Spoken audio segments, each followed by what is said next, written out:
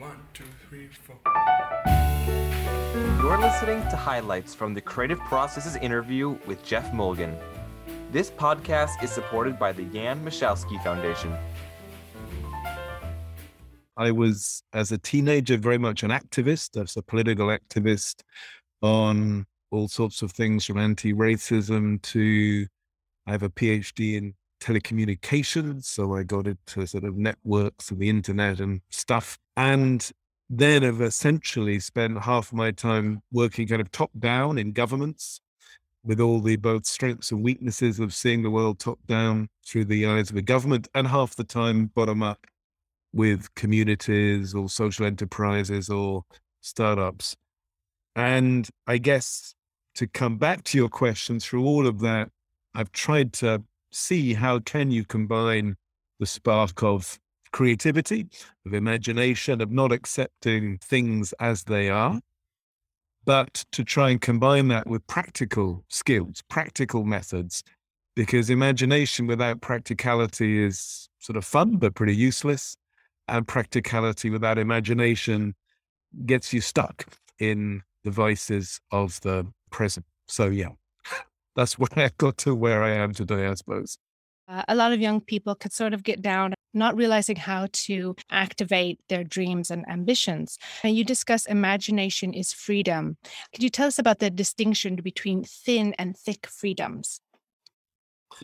Now, what you asked about sort of thick and thin in relation to imagination, in a way, this is kind of the key thing for my book. I think often we need some spark of an idea which makes you look at the world in a slightly different way. I go back to the 15th century, where one of the first feminist utopias was written.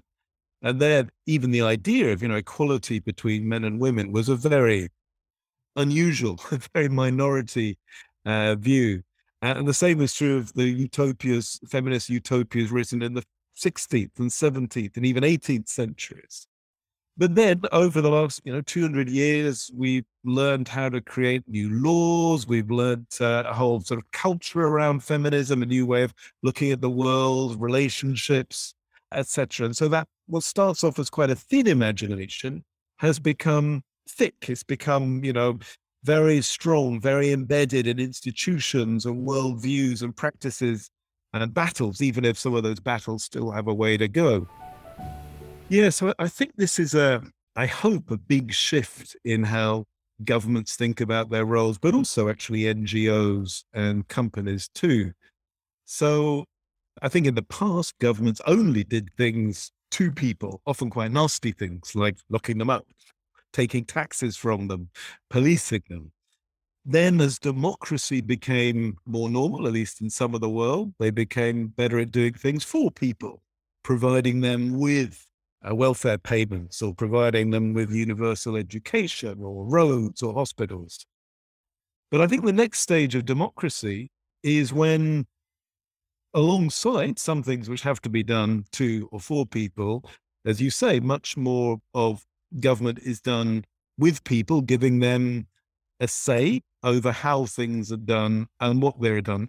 But I guess in relation to both schools and universities, one of the things I've been trying to work on is how, alongside getting the basics right, and a school system does have to produce kids who are literate and numerate, understand science. I'm in an engineering department now, so I care about these things.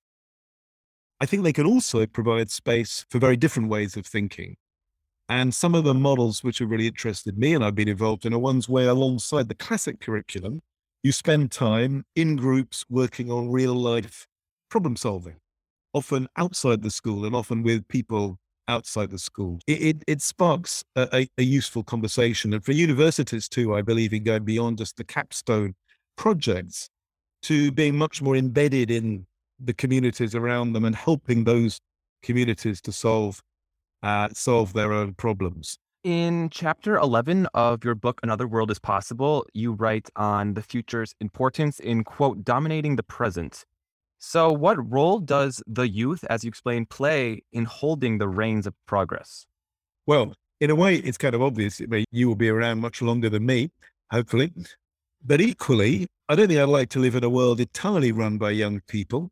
For me, the key in almost any of these kind of things is how do you get the right mix? I think we need to, remobilize young people, perhaps to switch a little bit more off TikTok and stuff like that, and in a way fight against this time compression, which social media have been so effective at, where, everything is reduced to 140 characters or whatever, or 15 seconds on Twitter, to actually realize that the generation who are young today will be the longest lived generation in human history and need to start thinking like that, need a complete sort of shift of mindset. Well, I think we all have to learn different kinds of diet. So I think we all know what a diet means in food, that you are shaped by what you eat. And if you eat lousy stuff, you will be unhealthy, you won't live as long. I'm a great believer in digital technology. I think it does wonderful things for us, but I also think we need diets with digital. I guess we do need to cultivate a different kind of diet, a different kind of dietetics, which helps us use the things which are useful for us, but not be dominated. In a way, we haven't quite found the right ways of harnessing them to our needs rather than letting them dominate us and manipulate us. Our societies are aging pretty fast on that. What's absolutely clear is that our institutions are not well designed for almost any of those tasks. They were designed often 50 years ago, 100, 200 years ago. Your democratic system was basically designed nearly 300 years ago. And it's not surprising they're not fit for purpose. That's almost the single most important thing I think universities have to do in the next 10 or 20 years, is help us plan these massive transitions, but in ways which leave enough openness for experiment, for adaptation, for different places coming up with different solutions. So I wrote a book about this about 10 years ago, which originated with writing a piece called After Capitalism. And I was very struck how many highly educated people literally couldn't picture a world after capitalism. They kind of assumed it was part of nature. And I pointed out they were exactly like people 250 years ago who thought monarchy was absolutely part of nature, was eternal. There was no way we could ever, no society could work without a king or an emperor. And now, of course, that looks comic to see the world that way. But the way it changed isn't just through revolutions where you suddenly overthrow monarchy and get democracy, or you overthrow capitalism and suddenly you're in socialism. Much more often, change happens in more organic ways as the new forms take shape and grow and the old ones wane. So like in my country, Britain, we still have a queen. But steadily, monarchy has become less and less powerful, less and less influential as we've grown up.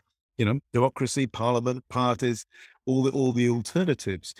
And my vision of the future of capitalism and after capitalism is all the alternative ways of running things, which may be in a social economy, maybe in mutuals, maybe in co-ops, maybe in some of the, maybe DAOs, new technology-based ways of organizing food, energy, our mobility, our education, that these over time grow and they squeeze out, as it were, the pure capitalist, a part of capitalism, where capital is all powerful and everything else serves capital, and leave us with something different. And weirdly, again, the tech companies in some ways got a useful model. So in the past, it was kind of assumed that finance capital was the top of the hierarchy in capitalism. That was part of the model. But you look at what are the 10 biggest companies on the planet today, 9 of them are based on data and knowledge. The banks have actually slipped way down the list, become much less powerful in some respects relative to the big digital giants. And of course, the digital giants are all organized in very traditional capitalist ways with stock prices and so on. But they are a reminder how fluid, to some extent, all of these systems are. What looks like an absolutely fixed hierarchy can change, can be overturned. And my hope is that, again, in a complex, messy way, we build up the alternatives which give more space for human dignity, and the planet and so on. But don't expect a sort of that on, July the 23rd, there'll be a revolution and suddenly we'll move from one system to another. That doesn't work well. It's never worked well to have very, very brutal ruptures between one system and another. But what can work well and has again and again is this most organic motion, which squeezes a sort of pure capitalism to the margins, just as has happened to monarchy and empire in the last 200 years.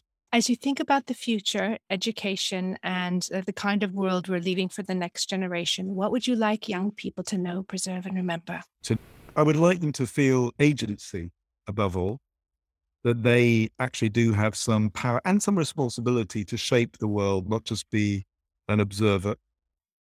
I think reading history helps you get that. And it's kind of important to have a sense of the past and how we got here, because usually that is, it can be depressing, but it can be empowering. And in a way, then it's for each generation to ask that question: what from the present do we want to take forward into the future? And I think if we could do that, we actually live happier lives if we have that sense of our embeddedness in time in that sense. We hope you've enjoyed listening to these highlights. To listen to the latest episodes or learn more about participating in exhibitions or interviews, click on subscribe. Thank you for listening.